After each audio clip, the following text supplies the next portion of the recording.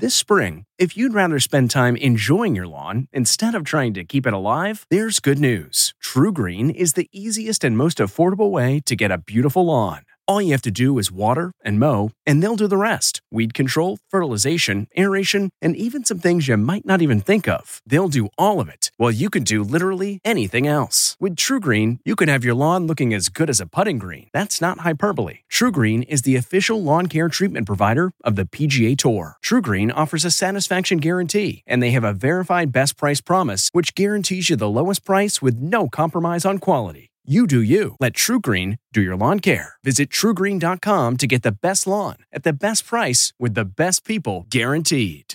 Getting the smile and confidence you've been dreaming about, all from the comfort of your home, isn't a total mystery with Byte clear aligners. Just don't be surprised if all your friends start asking, "What's your secret?" Begin by ordering your at-home impression kit today for only $14.95. Byte clear aligners are doctor-directed and delivered to your door. Treatment costs thousands less than braces, plus they offer flexible financing, accept eligible insurance, and you can pay with your HSA FSA. Get 80% off your impression kit when you use code WONDERY at Byte.com. That's BYTE.com. Start your confidence journey today with Byte.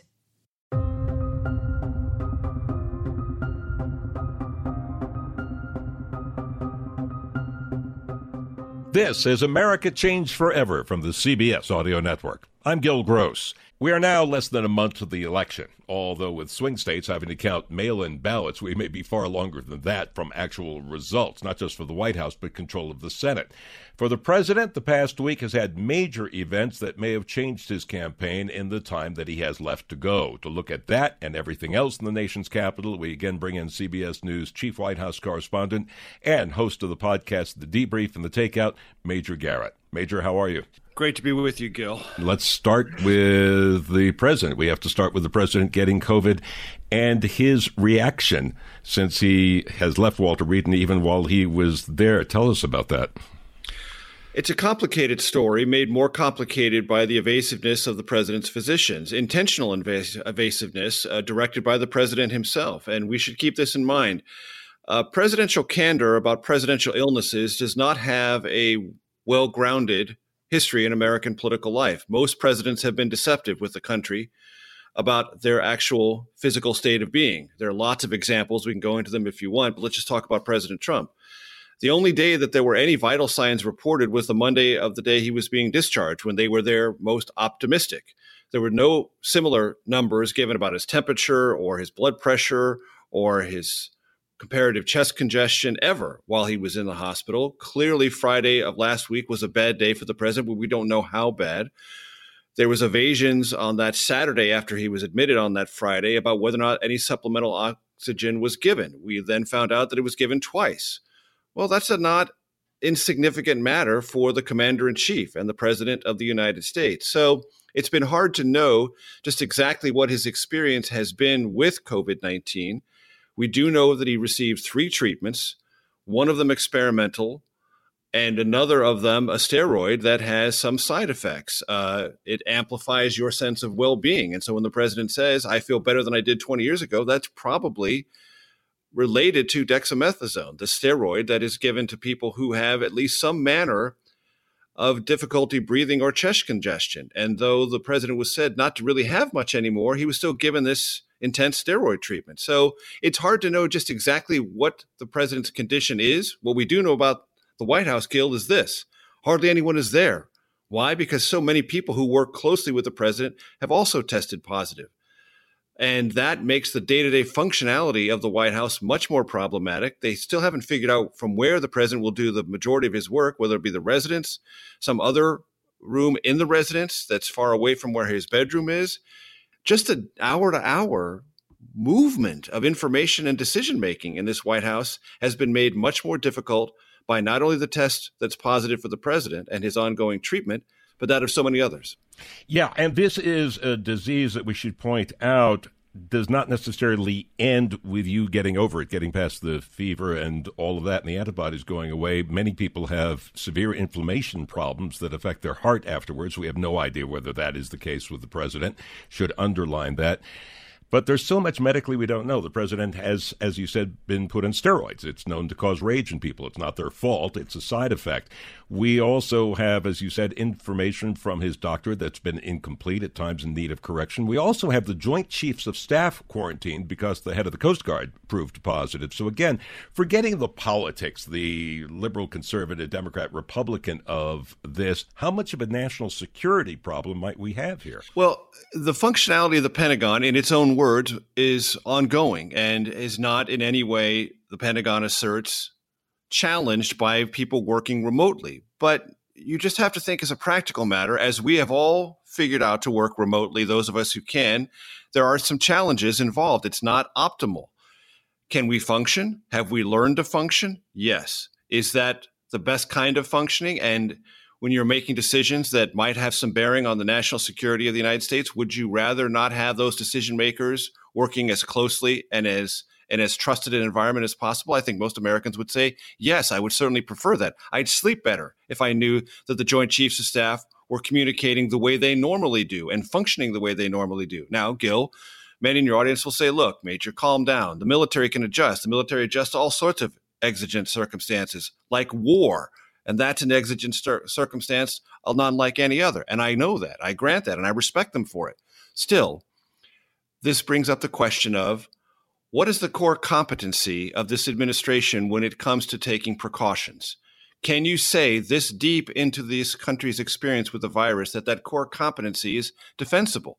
When so many people at the White House have contracted the virus, the president has, the Joint Chiefs of Staff have been affected by it, and we have videotape of ceremonies and procedures done at the White House where protocols simply are not being followed. Social distancing isn't, mask wearing isn't, and those kinds of things have to contribute to the circumstances of limited functionality our government finds itself in now. You talked about the history of the president's health over decades, and this has been an ongoing problem. It's not new. President Reagan's family later admitted he was in far more danger than we were told after he was shot.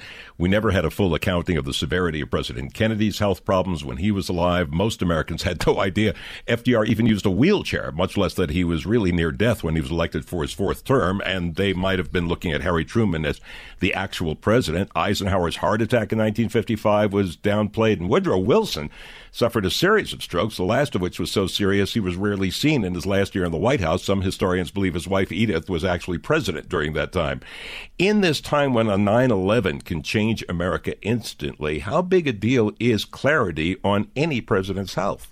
I think clarity is important, and it's been demonstrably more important and considered more vital to the functioning of the United States in the nuclear age. And that, I think, Gil, raises a temperamental issue in this regard, because the temperament of the president is a factor, but it ought not to be the overriding factor. And Sean Conley, his physician, is not only his physician, so he is in one way subservient to his patient, but he is also a Navy commander, clearly in the chain of command, taking orders from his commander-in-chief. I'm not saying that totally compromises him, but in his own public utterances, he has said, I want to reflect the upbeat attitude of my patient, the President of the United States, and I'm not going to tell you things about when he contracted it. They still won't tell us that. They won't explain how contact tracing is going on. My sources tell me, Gil, it's almost non-existent. And they won't explain some of the underlying chest issues, whatever they may or may not be, with the president. So there's a lot they're not disclosing, and that comes directly from the temperamental preferences of President Trump. There are, getting back to politics, some things that are also interesting to talk about directly affect the American people.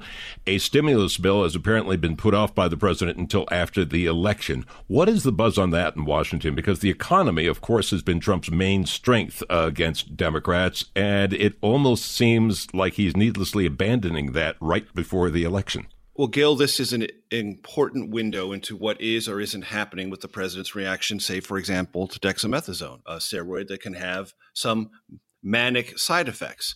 So the president says, I'm cutting off all negotiations. That was news to Republican allies on Capitol Hill. It was news to Democrats who are not allies of this president, but are nevertheless significant negotiating partners because they control the House of Representatives. Then the president said, I'll do something on a standalone basis. Then he said, I'll do another thing. Then I'll do another thing. And then today, we're just recording this on October 7th, There's been a conversation between the president's main emissary to Capitol Hill, Treasury Secretary Steve Mnuchin, and Speaker of the House Nancy Pelosi. This is within 24 hours of the president declaring, and the stock market's losing almost 400 points on the Dow, that negotiations were canceled until after the election. So there's something going on here that's not quite aligned and that doesn't fit within the president's typical negotiating tactics. So you have to ask yourself, what's really happening? Is this a reflection of something that the president is experiencing as a result of his treatment? Or is he feeling just particularly antsy and agitated because the election is getting so close and there's so much political and human pressure on more economic relief? Because, Gil, I don't need to tell you, the layoffs are here in many industries, leading with the airlines. These layoffs are happening. American lives are being affected right here and now. And the lack of a stimulus bill is making that set of layoffs all the more dire and all the more politically potent. CBS News Chief Washington Correspondent Major Garrett, and also remember his podcasts, which bring you a lot more information as well, The Debrief and The Takeout. Major, thank you again. Always a pleasure, Gil. Thank you. You're listening to America Changed Forever from the CBS Audio Network.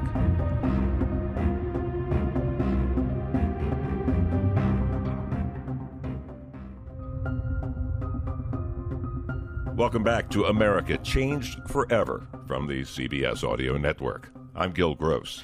So let's take a look at where we are with the economy, which would usually be the big issue about now. But the virus story, of course, is totally connected to it. Jill Schlesinger is business analyst for CBS News, whose podcast, Jill on Money, and whose latest book is The Dumb Things Smart People Do With Their Money, are things that you should get connected to. Hi, Jill. How are you? Great. How are you? Good.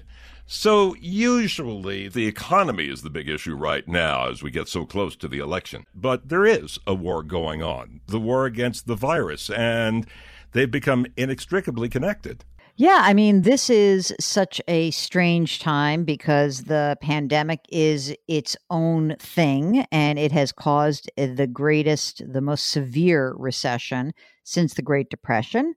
But I do think that there's sort of some optimism on the horizon in that, at least in this kind of a recession, we know that there will be an end when essentially we have a vaccine. The problem is that until that time, we have millions of Americans who are suffering, and we need to make sure that this doesn't cascade into another leg down, another sort of worsening of the economy after the spring and summer seeing a recovery. I guess one of the questions, though, in this extreme uncertainty, because we all kind of talk of when the vaccine gets here, it'll all be better.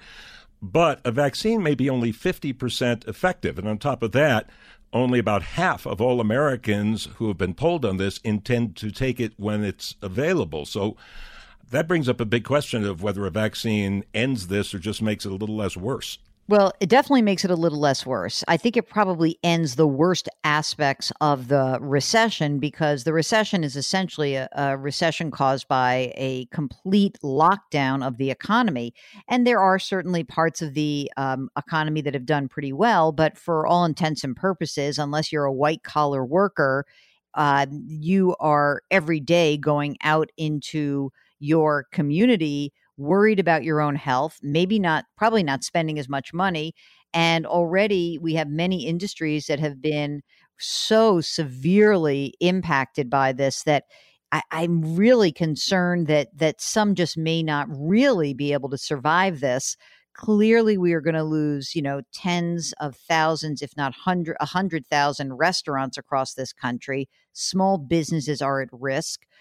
Certainly, large retailers are at risk. We have an airline industry that is crippled, hospitality, hotels, and other travel-related services. And when you think about those businesses, they touch so many people. So it's not as if you can just say, well, there'll just be a few less pilots and a few less packing baggage folks. No, it's all those different businesses that serve the airline business. So, there is a real danger that without enough financial support, that the where we are in this moment is kind of critical, that we need to take care of people who, again, for no reason of their own, find themselves either out of work, sidelined.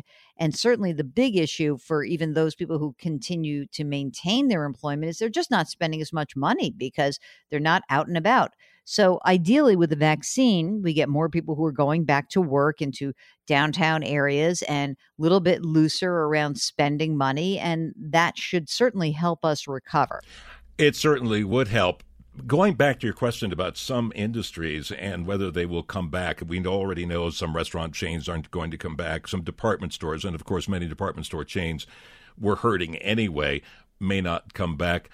But looking at the theme of the show week to week, America Changed Forever, even in the states where movie theaters are open, hardly anybody is showing up, and blockbuster movies are now postponed for nobody really knows how long. Regal has announced they're closing their hundreds of movie theaters in the country, at least for now. Just in that sector alone, with affordable big screen TVs, people getting used to not spending $14 a piece, so $28 for a couple just to see one movie. But hey, for $28, I can subscribe to a whole bunch of streaming services, see a whole bunch of movies without spending for the refreshments and the babysitters. I've talked to people in the industry who are pretty sure movie theaters will not really be that much of a thing again. It's interesting to consider this. The pandemic. It may not change us forever. I think that's sort of somewhat grandiose when it comes to the economy, but it is accelerating a lot of underlying trends that were already in place. So let's think about that. Well, movie theaters, of course, we knew that more and more people were reluctant to go into movie theaters when they had the convenience of watching things in their own homes. We know, frankly, that online shopping was already growing much faster than shopping trends at brick and mortar locations. Now that's exploding. We knew that certain areas were kind of ripe for disruption. Maybe that's online education. Maybe that's telehealth, telemedicine. So I'm not so sure that this is a change forever. I do think that this is accelerating a lot of trends that were already running through the U.S. economy. It's just almost as if we've skipped ahead 10 years and gotten to a place where we might have been in 2030, not in 2020. And it's true. Some of these things we were talking about anyhow, department stores we were talking about anyhow, movie theaters were something that we were talking about anyhow. But yes, there are other things here, such as you mentioned education.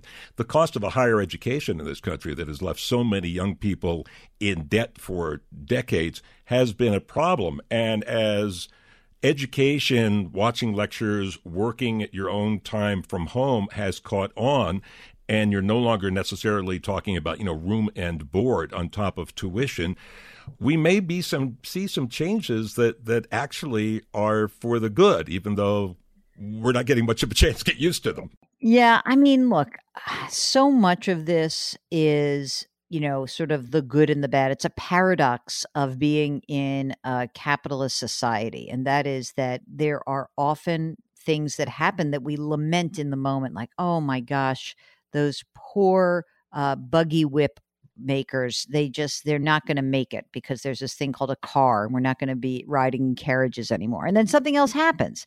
And I think that for a long time, I've always thought about like the nostalgia for what was.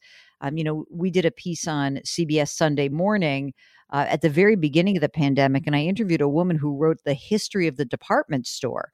And, here we are lamenting the end of the department store. And yet she said that, really when department stores opened, which is now more than 100 years ago, they were seen as the bad guys who were putting your mom and pop stores out of business.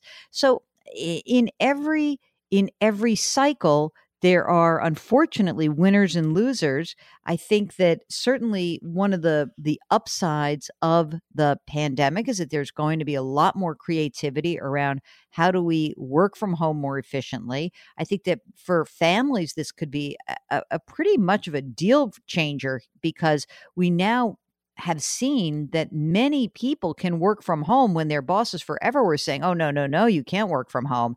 And so I think that there could be great strides in online education. I think that this has also caused people to reassess whether or not a $40 or $50 or $60 or $80,000 education is actually worth it? Will there be some certificate programs from, big technology companies? I don't know what's going to happen. I do think that often we have, creativity that comes out of the destruction. One of the things that's a problem for a lot of people right now is we are in the middle of a political campaign, and an extremely volatile one at that. Just this past week, the president said there would be no more talks about economic stimulus until after the election. Then 2 days later, he said the talks were back on. I guess if you're a business or an investor and you're trying to decide what to do about your business or investment right now, your head is spinning. Yes. I mean, the good news for an investor is that you're a long-term investor and you don't have to worry about whether the stimulus gets passed today, tomorrow, or in 3 weeks. You hope it gets passed just for a humanitarian basis.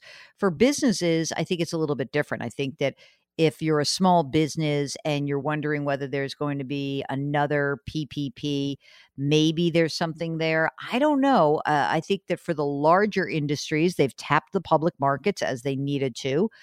I really do think that this is a crisis that is falling much more on the shoulders of the small business owners as well as employees of larger firms. So I'm not so worried about the big companies. I'm worried that that individuals who are impacted, whether they work at a big company or a small company, and they're sidelined, that they are not getting the help they need. I'm also really concerned that we need to extend the moratorium on evictions and on foreclosures. And we need to make sure that student loan debt is still, sort of staying at that 0% interest where it is right now through the end of the year. Maybe we do that all through next year just to help people out. We really got to focus on the people who are negatively impacted by this crisis. And just to reiterate, I know a lot of times we've talked about this, but the most severely impacted people are low-wage workers, people of color. We see women who are disproportionately hurt and younger workers. These are the people we need to be thinking about as stimulus efforts continue. Well, as you talk more about individuals, we're going to take a break, and then let's come back and talk briefly about what individuals might be doing during a time like this. We're talking with CBS News business analyst Jill Schlesinger. You're listening to America Changed Forever from the CBS Audio Network. The comfort of your favorite seat is now your comfy car-selling command center, thanks to Carvana. It doesn't get any better than this. Your favorite seat's the best spot in the house. Make it even better by entering your license plate or VIN and getting a real offer in minutes. There really is no place like home. And speaking of home, Carvana will pick up your car from yours after you finalize your offer. Visit Carvana.com or download the app and sell your car from your comfy place. Delve into the shadows of the mind with Sleeping Dogs, a gripping murder mystery starring Academy Award winner Russell Crowe. Now available on digital. Crowe portrays an ex-homicide detective unraveling a brutal murder he can't recall. Uncovering secrets from his past, he learns a chilling truth. It's best to let sleeping dogs lie. Visit sleepingdogsmovie.com/Wondery to watch Sleeping Dogs, now on digital. That's sleepingdogsmovie.com/Wondery. Welcome back to America Changed Forever from the CBS Audio Network. I'm Gil Gross. Continuing our conversation with Jill Schlesinger, business analyst for CBS News, whose podcast, Jill on Money, gives you a lot more details than we're going to be able to do in this time. But Jill, let's talk about this. This is a time when people are probably trying to figure out a lot of things they can't figure out, the future of the businesses they work for, the sector they work for. What should Americans be doing with our personal finances, not just to get through this, but to readjust to something that, hopefully a vaccine will take care of, but something that may linger in one way or another for a while? What should we be looking at in our personal finances? Well, I think for your personal finances, the only thing to remember is there's nothing new. And everything I'm about to say are the steps that you would take in any time. It's just that the pandemic has laid bare how important these issues are, because when you have not actually done the things that I'm about to recount, you feel so out of control. So, I think go back to the basics. So number one, you've got to try to keep a emergency reserve fund. That fund should be 6 to 12 months of your living expenses. It should never be at risk. It should be in a boring old checking, savings, money market, high yield money market, short-term CD, short-term government bond. That's it. Nothing more than that. 6 to 12 months of your living expenses is your emergency reserve fund. Number 2, aggressively try to pay down consumer debt like credit card debt or an auto loan, unless you've got a 0% outstanding interest rate. And also student loans in general, like they do pile up. So, I mean, as soon as the interest clock starts ticking, pay those down as well. And then to the best of your ability, you want to try to maximize your retirement accounts. Beyond those big three, I think the pandemic has also really opened up a dialogue within families around estate planning. Hey, mom, is your will updated? Will you tell me if, God forbid, something were to happen to you, if you got sick, what would you want to happen for you? How long do you want to be kept alive if we don't think there's a chance of you surviving? These conversations have become all the more important. And certainly as families are confronting illness in a health pandemic, now more than ever, I cannot tell you how important it is to have that will, that power of attorney, that healthcare proxy, those documents done, updated without any reservation, and talk about it with your family. And then, of course, I would say that the area of insurance is very important. There are a lot of people who are still uninsured in this country when it comes to their health insurance. We know that there are a lot of families that are underinsured for life insurance. So these are the building blocks of financial security. You notice that I've left the last one, which I find to be the easiest, unfortunately gets the most outsized focus, and that is investing. And if you have a retirement plan at work, sure, you can use that. But if you don't, open up a Roth IRA, open a traditional IRA, automate your finances, and try to pay everything digitally. You know, when we were getting those stimulus checks, I got so many emails from people. Where's my check? Where's my check? And you found that a lot of people who filed their taxes by paper took much longer to get their stimulus checks. So, you know, go digital. And this is a time where you've got a lot of, you may have time on your hands. Work with somebody, work with a family member, get online, get everything online, automate as much as possible. It will make your life easier. So let's leave on a bright spot. There are so few homes for sale that demand for new homes, even in this economy, has been skyrocketing. And building is now up because more and more companies and more people are feeling comfortable from working from home. That means that there's less pressure to go house hunting only in expensive major metropolitan areas. And mortgage rates are still ridiculously low. So there's a possible bright spot. Yeah, I mean, look, housing, again, this is an acceleration of a trend that was already in place in that the housing market was really cooking along already. As you say, mortgage rates are really low. So maybe for people who are actually under some anxiety around their mortgage payments, now's a great time to look at refinancing. Now's a great time to go to your mortgage lender if you're paying private mortgage insurance to see if your equity is enough to release you from that private mortgage insurance. If you're in the market to buy something, bring your patience, run your numbers, and don't reach beyond what you can afford. But if you are selling, don't be so quick to sell before you figure out where you're going next. And, I'll tell you, I'm an old time trader. My first job on Wall Street, I was a trader on the floor of the Commodities Exchange. And my one inclination right now is that when everybody is reaching to do the exact same thing, that's when I really take a deep breath and say, is this the right thing for me? So if everyone you know is going out and buying right this second because they don't want to rent anymore, they want more space, that may be a time you can run the numbers, but don't just jump in without figuring out whether this is right for you. Sage advice, as always, from Jill Schlesinger, business analyst for CBS News. Remind you about her podcast, Jill on Money, and her latest book is The Dumb Things Smart People Do with Their Money. Jill, pleasure as always. Thank you so much. Thank you for having me. You're listening to America Changed Forever from the CBS Audio Network.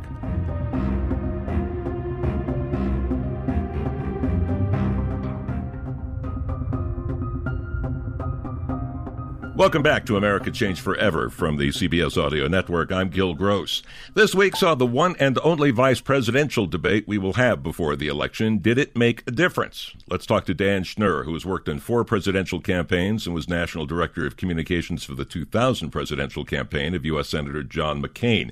He's also founder of the USC LA Times poll, among so many other things. Dan, it's good to talk to you. How are you? Gil, thanks so much for having me. I really appreciate it. Before we get to the vice presidential debate, let's talk about the fact that we may have seen the last of the presidential debates. The next debate, according to the commission, is going to be virtual with Joe Biden and Donald Trump in 2 different locations. And the initial reaction from Donald Trump is that he would not waste his time with a virtual debate. Good or bad for him at this point? It's a tremendous risk for the president. As we knew going into the first debate, the 3 times that Biden and Trump were going to be face-to-face were perhaps Trump's only opportunity to change the overall dynamic of the race. His campaign had actually asked for additional debates not too long ago. The first one, clearly did not go to the liking of his advisors. Public opinion polls show that it did not serve him well. And so now Trump is raising the stakes a little bit. My guess is that if his standing in public opinion polls hasn't improved by next week, we'll see at least one more debate. But I think now that Trump knows that the debate format doesn't work for him as effectively against Biden as it did against Clinton, that he is a bit more reluctant. On the other hand, he's running out of time and he's running out of opportunities. So my guess is even if we don't see both remaining scheduled presidential debates, we're going to see at least one.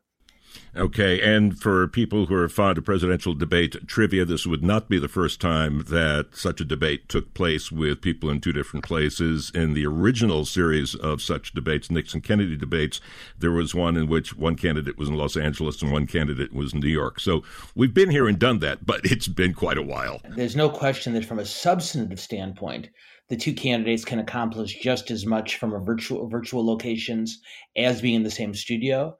But one of the things that has always worked to Trump's benefit in the past, both in primary and general election debates, is, of course, not just the substance of his presentation, but the interrelationship and dynamic between him and the other candidate or candidates on the stage. That's something he needs, so it's not surprising he's pushing back. So vice presidential debates, as far as anybody can tell, rarely make any difference to a campaign. In 1988, even Republicans feared that Dan Quayle was thoroughly smacked down by Lloyd Benson's "You're no Jack Kennedy" rejoinders, but it made 100% no difference to the election. So, did this one make any difference? I think both of your points are exactly right, Gil. First of all, this was almost certainly the most consequential vice presidential debate in American political history, which means that, of course, it made no difference whatsoever in terms of the ultimate outcome of the election come November. What was different about this debate, though, there was a subtext that neither person wanted to go anywhere near, which is no matter which person wins, whether it's Trump or Biden, they'll be the oldest person to win a presidential election. And even many Democrats have doubts about Biden's stamina. And the president, of course, is working through the aftermath of a serious illness. So there is the specter of one of these people, statistically anyway, being more likely than normal to become president. And when asked about whether each of these vice presidential candidates had talked with the presidential candidates about getting ready for such a possibility, it was something that neither candidate wanted to go anywhere near. Well, to be fair to both Mike Pence and Kamala Harris, there's absolutely no good way to answer a question about whether a presidential candidate might be incapacitated at some point in the future. 2 things I'll note from this is, one, as you correctly stated, Gil, the fact that the president had been diagnosed with coronavirus, and given Vice President Biden's age, the stakes are arguably much higher in this vice presidential debate than ever before, simply because the likelihood of one or the other of these 2 individuals becoming president is much greater. That said, it's still not clear that it had much of an impact on the campaign. I will offer you this, just one man's opinion. I think both Mike Pence and Kamala Harris far outperformed their bosses in last night's debate compared to the way that Trump and Biden presented themselves the week before. By 2024, this encounter is going to be a distant memory, but both of them, on balance, while neither were flawless, both of them were actually very good. If there was more at stake for one person, well, I guess it'd be different stakes for each person. Mike Pence, of course, has to now unlike 4 years ago, defend an actual record and a controversial record, especially in coronavirus in the case of President Trump. For Kamala Harris, the interesting thing that she's dealing with is she's still being introduced to the American people. And going back to my previous question, in a way, a lot of people, however many swing voters there might be, are looking at her and thinking, is this somebody, if she were to become president, I'd be comfortable with? Well, they both Pence and Harris had very high stakes in terms of their own political careers last night. Although Mike Pence's stakes were related to Donald Trump, Kamala Harris's stakes were related to Kamala Harris. And I don't mean that as a criticism of her at all, but the imperative on Pence last night was to defend the president, who has been taking some pretty hard hits in the media and in terms of public opinion over the last couple of weeks. The pressure was on him to present a more substantive defense of the Trump administration than the president was able to do last week. For Harris, the challenge was a little bit different. As he said, she's not a known quantity. And whether it's reassuring voters that she might be capable of becoming president, should the need arise, or laying the groundwork for a political future beyond this 2020 election, this was Harris's first opportunity before a national audience to show what she had. We can sit here all day and all night and say that everybody should be judged the same in these debates. But still, I noticed something different talking to voters after the debate. And that was, while men were, fine, whether they're Democrats or Republicans for the most part, with the way the debate went, a lot of the women, and I'll say this is not a scientific sampling, but a lot of the women I talked to were very ticked off about Pence's constant interruptions of Kamala Harris, saying it's very kind of reminiscent of the way they're treated, like dealing with men in their daily life. And we're not talking about a matter of, substance on issues, but a lot of women were very offended by Pence. Well, it's a very difficult challenge for candidates of both genders under these types of circumstances.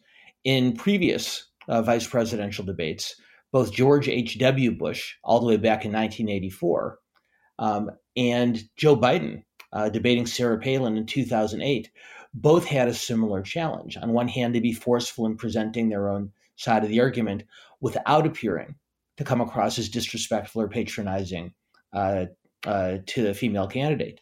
The challenge for a woman in the debate stage is even greater, though. There's a considerable amount of research, Gil, that demonstrates that female candidates have a higher bar to cross when it comes to likability with the audience, with a viewing or in-person audience.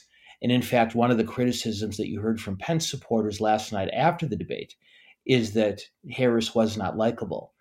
The challenge for a female candidate, Democrat or Republican, is not to seem overly confrontational, but at the same time to stand up for herself and for the agenda on which she's debating.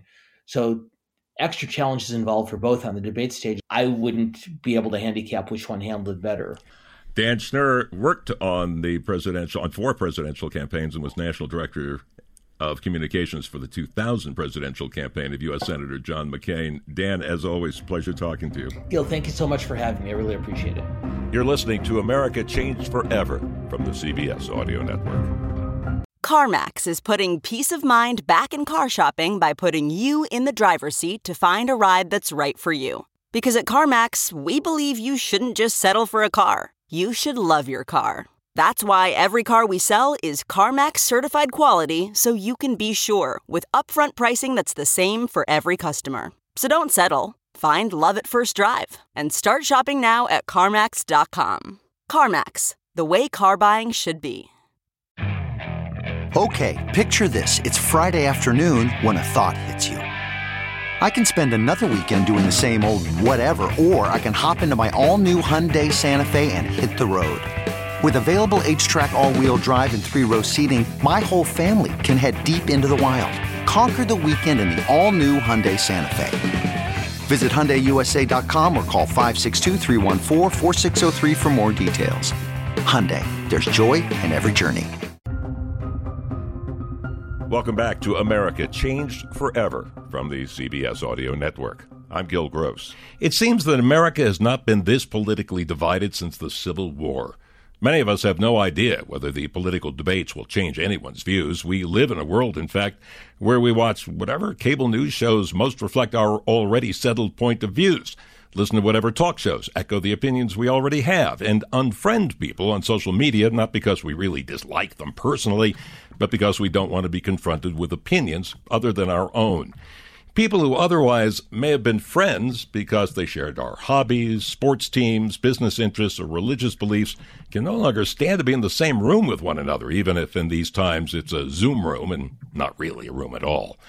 Even in the same family, there are dinners that sound like they're taking place in a monastery, and maybe that's just as well, since the dinner table is filled with sharp objects and the temptation of a pie in the face may be too great for some people to stand. It isn't even that people argue about politics, they just stop talking to one another altogether, which makes this next story very special. CBS News correspondent Vlad Duthiers tells us about two Tennessee men, one white, one black, of completely different political beliefs, who nevertheless became friends.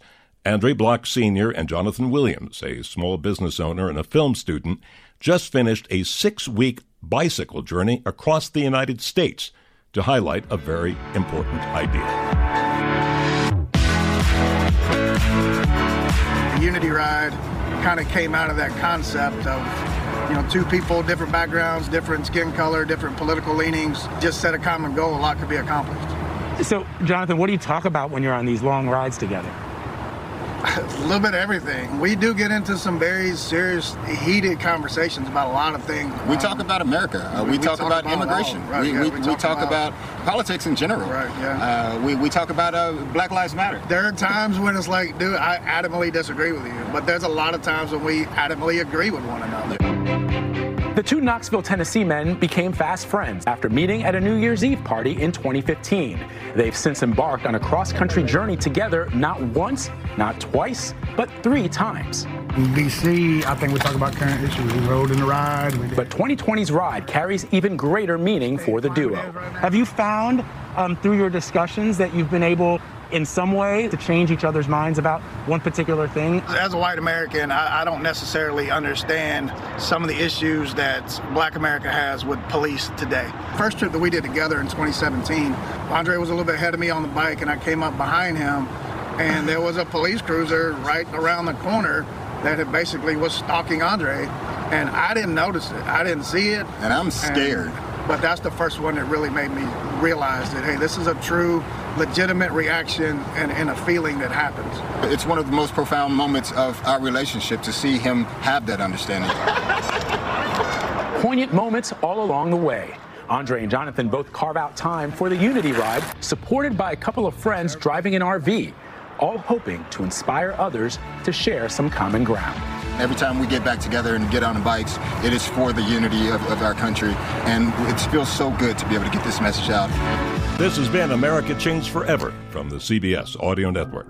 Produced by District Productive and Paul Woody Woodhull, I'm Gil Gross. Are you ready for an all-new season of Survivor? You better be, because Survivor 46 is here, and it's 90 minutes of twists and turns you don't want to miss. Better yet, after each episode, there's a brand new episode of On Fire, the only official Survivor podcast. Each week, we go behind the scenes of the episode's biggest moments, taking you into the how and the why things happened. And this season, we're very lucky to be joined by an expert, the winner of Survivor 45, Dee Valladares.